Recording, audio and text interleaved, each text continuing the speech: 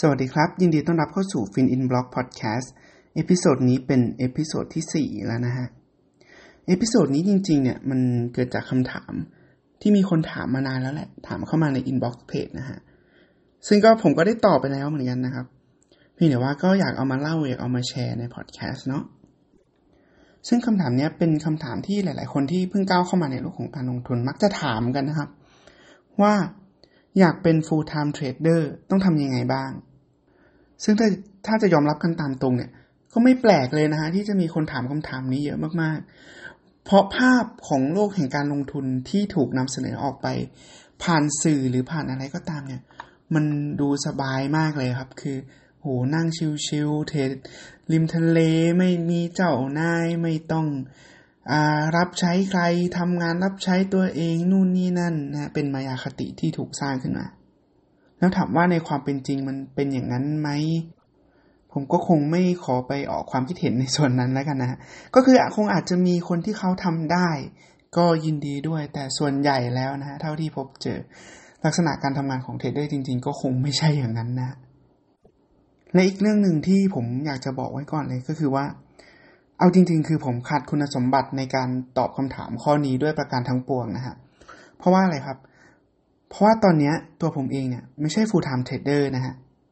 อย่างที่ผมบอกไว้ตั้งแต่เอพิโซดแรกเลยว่าคือผมเองเนี่ย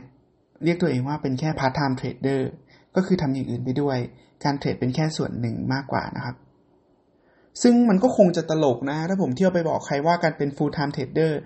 ต้องเป็นอย่างนั้นต้องเป็นอย่างนี้โดยที่ตัวผมเองไม่ได้เป็นนะครับผมแต่ที่ผมเลือกที่จะตอบคำถามนี้เพราะว่าผมมองว่ามันเป็นเรื่องน่าสนใจเพราะว่าคือการที่แต่ละคนไม่ได้เป็น full time trader เนี่ยแต่ละคนจะมีเหตุผลที่แตกต่างกันคือผมเองก็มีเหตุผลของผมคนอื่นก็จะมีเหตุผลของแต่ละคนซึ่งมันจะต่างกันผมเลยมองว่าเฮ้ยถ้าเกิดเรามาเล่าให้กันฟังมาแชร์กันฟังว่าทำไมวันนี้คุณถึงยังไม่ได้เป็น full time trader มันเป็นเพราะอะไรแล้วก็จะตั้งโจทย์ได้ว่าโอเคมันมีปัญหาแบบนี้นะเราก็มาคุยกันว่าแล้วปัญหาแบบนี้จะแก้ได้ยังไงอะไรประมาณนี้นะครับยกตัวอย่างตัวผมเองเนี่ยก็คือเคยลองนะครับเคยพยายามที่ก็อยากจะเป็น full time trader ก็คือเทรดอย่างเดียวไม่ได้ทำอย่างอื่นแต่ทุกคนก็น่าจะพอเดาได้นะครับว่ามันไปไม่รอดนะฮะเพราะว่าถ้ามันไปรอดตอนนี้ผมก็คงยังเป็น full time trader อยู่นั่นเองเลยอยากมาเล่าให้ฟังนะฮะว่าปัญหาที่ผมเจอเนี่ยคืออะไรแล้วก็จะเหมือนกันหรือต่างกันกับปัญหาของเพื่อนๆหรือเปล่านะครับอันดับแรกเลยนะฮะคือรายจ่ายในชีวิตประจำวันของผมเนี่ยในช่วงที่ลาออกจากงานมาเป็น full time trader เนี่ยมันฟิกนะครับมันฟิกคือมันเป็นรายจ่ายประจำที่เราต้องจ่ายไม่ว่ายังไงก็ต้องจ่ายนะฮะก็คือค่าบ้านค่ารถนู่นนี่นั่นอะไรเงี้ยนะครับผมก็ขอสมมุติแล้วกันฮะสมมุติว่ามันคือ 20,000 บาทแล้วกันนั่นแปลว่าอะไรฮะสมมุติผมมีเงินต้น 500,000 บาทการที่ผมจะหาเงินมาเพื่อใช้จ่ายในชีวิตประจำวันเพื่อจ่ายค่าใช้จ่ายที่ผมต้องจ่ายประจำเนี่ยผมต้องทำผลตอบแทนอย่างน้อย 4% ทุกเดือนนะครับโดยมีข้อแม้ว่าความเสี่ยงต้องต่ำมากด้วยนะครับเรื่องนี้คนที่ทำธุรกิจจะเข้าใจก็คือถ้าเกิดเราใส่เงินเข้าไป 500,000 บาทในการเทรดอะไรก็ช่างเนี่ยแล้วเงินเราดันเสียเงินก้อนนี้ไปแปลว่าอะไรฮะแปลว่าเราก็จะไม่รู้จะหาเงินมาจากไหนเพื่อที่จะมาใช้จ่ายมาใช้ในชีวิตประจำวันแล้วนะครับแล้วตอนนั้นเนี่ยด้วยอีโก้ที่สูงจัดมากๆใครห้ามใครเตือนก็ไม่ฟังนะครับก็คิดว่าไม่เยอะฮะโห 4% สบายๆบางทีเราเทรดไม้นึงได้ 10-20% น้อยกระจอกอะไรเงี้ยครับคือเรียกได้ว่าโอ้โหวัยรุ่นกำลังห้าวครับถ้าใครที่ผ่านจุดนั้นไปแล้วจะเข้าใจนะจะพอนึกภาพออกว่าไออาการห้าวเนี่ยมันเป็นยังไงครับ แล้วนอกจากเรื่องของเชิงแมทเชิงตัวเลขแล้วเนี่ยคือคำนวณแล้วว่าโอเคเป็นไปได้ยากแหละแต่ตอนนั้นไม่รู้นะฮะคืออันนี้มารู้ตอนหลังนะฮะอีกเรื่องนึงที่ผมบอกได้เลยว่ากดดันผมมากกว่าเรื่องตัวเลขอีกก็คือในเรื่องของครอบครัวนะการใช้ชีวิตคือลองจินตนาการผมเชื่อว่าทุกคนจินตนาการได้นะถ้าเดินไปบอกครอบครัวว่า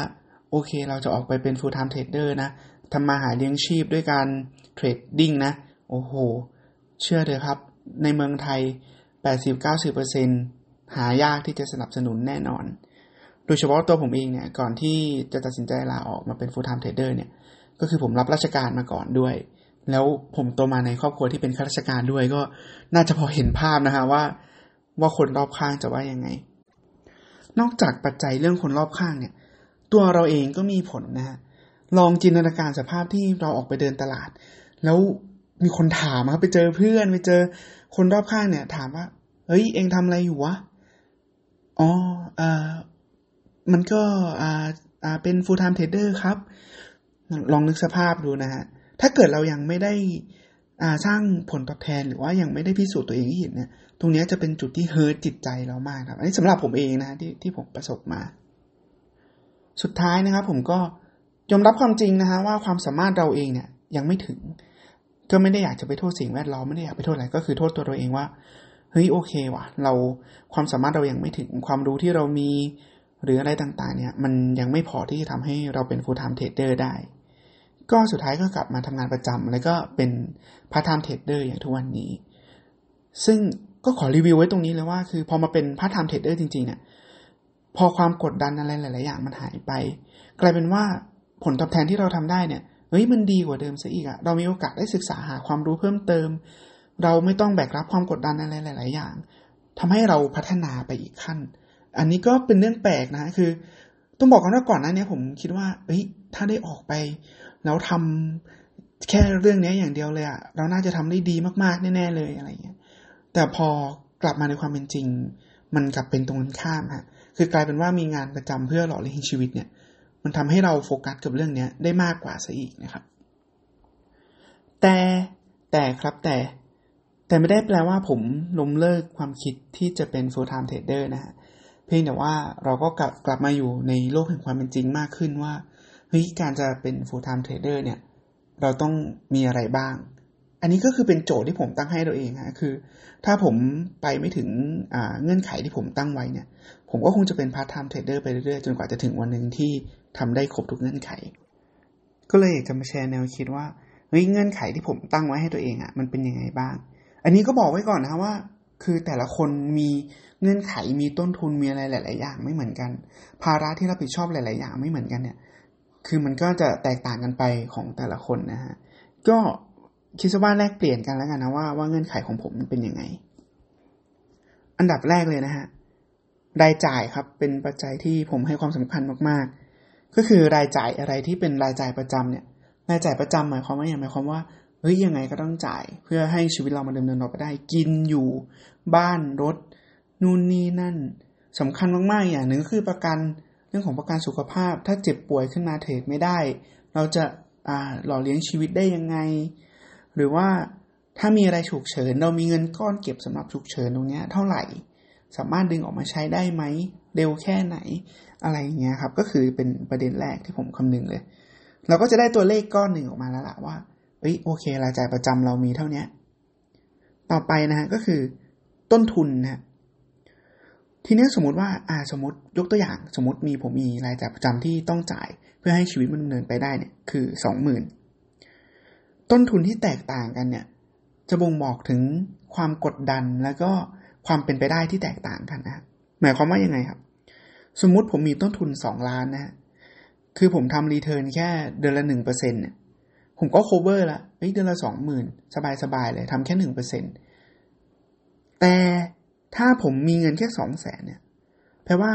การที่จะ cover ให้ชีวิตเดินต่อไปได้ผมต้องทำรีเทิร์น 10% เห็นความต่างไหมฮะคือผมต้องทำรีเทิร์นให้มากกว่ากันถึง10 เท่าอะครับอันนี้คือกรณีที่เงินต้นเราไม่ได้หายไปไหนด้วยนะฮะถ้าเกิดมีเหตุฉุกเฉินมีเหตุจำเป็นหรือว่ามีอะไรเกิดขึ้นมีอีเวนต์เกิดขึ้นที่ทำให้เงินต้นเราหายไปอีกรีเทิร์นผมก็ต้องทำเยอะขึ้นอีกซึ่งโดยส่วนตัวผมเองผมยังทำไม่ได้นะครับก็ต้องบอกงี้เลยผมก็จะรู้เลยว่าโอเคถ้าเกิดมีเงินแค่เนี้ยเรายังไม่สามารถที่จะทำรีเทิร์นเพื่อ cover รายจ่ายของเราได้ยังไงไปเป็น full time trader ก็เละแน่นอนนะครับผมซึ่งพวกนี้จริงๆเราคำนวณเองได้ง่ายๆนะครับก็เป็นเลขบวกลบคูณหารธรรมดาก็ลองคิดคำนวณดูนะต้นทุนที่เรามีมันเท่าไหร่เงื่อนไขเป็นยังไงอะไรเงี้ยนะครับต่อมาก็คือสแตทนะก็คือประวัติการเทรดหรือระบบที่เราใช้ในการเทรดเนี่ย เรามีตัวเลขมีข้อมูลไหมว่าที่ผ่านมาเนี่ยมันทำผลตอบแทนได้เท่าไหร่เงื่อนไขที่เราใส่เข้ามาเนี่ยมันแน่นอนขนาดไหนอาจจะไม่ใช่แน่นอนนะอาจจะเป็นอย่างน้อยๆก็มีแนวโน้มว่าจะเป็นอย่างเงี้ยคือสมมติเรามีระบบที่ทำกำไรได้สม่ำเสมอเดือนละ 3-4% อย่างน้อยเราจะได้ย้อนกลับไปคำนวณกับต้นทุนเราได้ว่ามันพอใช้จ่ายในชีวิตประจำวันไหมอันนี้คือเบื้องต้นเลยนะฮะซึ่งถ้าเราไม่มีระบบในการเทรดหรือไม่มีข้อมูลไม่มีสถิติในการเทรดเราก็จะไม่รู้เลยนะเราก็จะเหมือนออกไปล่องทะเลไม่มีหางเสือครับคือเห็นภาพได้อย่างนั้นเลยปัจจัยต่อมาที่ผมจะดูนะฮะปัจจัยที่4นะครับก็คือแล้วจากปัจจัย3ข้อข้างบนเนี่ยต่อไปเราจะบิวพอร์ตได้ยังไงคำว่าบิวพอร์ตคือพอร์ตเราจะโตได้ยังไงนะครับบางท่านอาจจะงงนะก็มัน cover รายจ่าย cover ทุกอย่างที่เราจำเป็นแล้วจะบิวให้มันโตไปทำไม คือเราต้องจินตนาการอย่างนี้ว่าคือชีวิตเรามันก็จะเดินหน้าไปเรื่อยๆครับเรื่องของเงินเฟ้อเรื่องของความต้องการในชีวิตเรื่องของครอบครัวเผื่อวันนึงเรามีครอบครัวค่าใช้จ่ายที่มากขึ้นแก่ตัวลงมีปัจจัยที่ต้องใช้จ่ายมากขึ้นอะไรพวกนี้ครับคือเป็นสาเหตุที่ทำให้พอร์ตเราต้องโตขึ้นไปเรื่อยๆเพื่อที่รีเทิร์นเราอาจจะทำรีเทิร์นได้เท่าเดิมนะฮะเพียงแต่ว่าพอพอร์ตเราโตขึ้นเนี่ยกระแสเงินสดหรือ cash flow ที่ออกมาเนี่ยมันก็จะ cover ส่วนต่างที่เพิ่มขึ้นมาได้นะครับอันนี้คือไอเดียแล้วมันก็จะไปกระทบกับส่วนสุดท้ายนะฮะก็คือปลายทางของการเป็น full time trader ของเราคืออะไรอันนี้เป็นสิ่งหนึ่งที่หลายๆคนที่แม้แต่ตอนนี้ที่เป็น full time trader อยู่อาจจะยังไม่ได้คิดด้วยซ้ำนะฮะเพราะว่าอะไรฮะผมว่าอันนี้สำคัญมากๆเพราะว่ามันจะกำหนดวิธีที่เราเรียนรู้วิธีที่เราศึกษาว่าถ้าเกิดเราอยากเทรดไปเรื่อยๆเราต้องทำยังไงบ้างเพื่อที่จะเทรดให้ได้ถึงวันสุดท้ายของชีวิตเราต้องมีเงื่อนไขเราต้องซื้อประกันยังไงให้วันหนึ่งถ้าเราเทรดไม่ได้จะเกิดอะไรขึ้นกับถ้าเราตั้งเป้าหมายอีกแบบนึงคือเราจะเทรดถึงแค่อายุเท่านี้สมมตินะฮะว่าผมอยากเทรดถึงแค่อายุ50หลังจากนั้นผมอยากให้เป็นระบบอัตโนมัติรันแล้วหรือว่าผมอยากจะมีแอสเซทอื่นๆที่มันสร้างแคชโฟลว์ได้เหมือนกันเนี่ยผมต้องทำยังไงแนวทางมันก็จะต่างกันไปนะครับซึ่งถ้าไม่ได้คิดไม่ได้วางแผนตั้งแต่ต้นบางทีเราอาจจะออกไปกลางทางแล้วอายุ 30-40 แล้วก็งงกับตัวเองว่าแล้วเราจะไปทางไหนต่อวะปลายทางของเรามันคืออะไรนะฮะ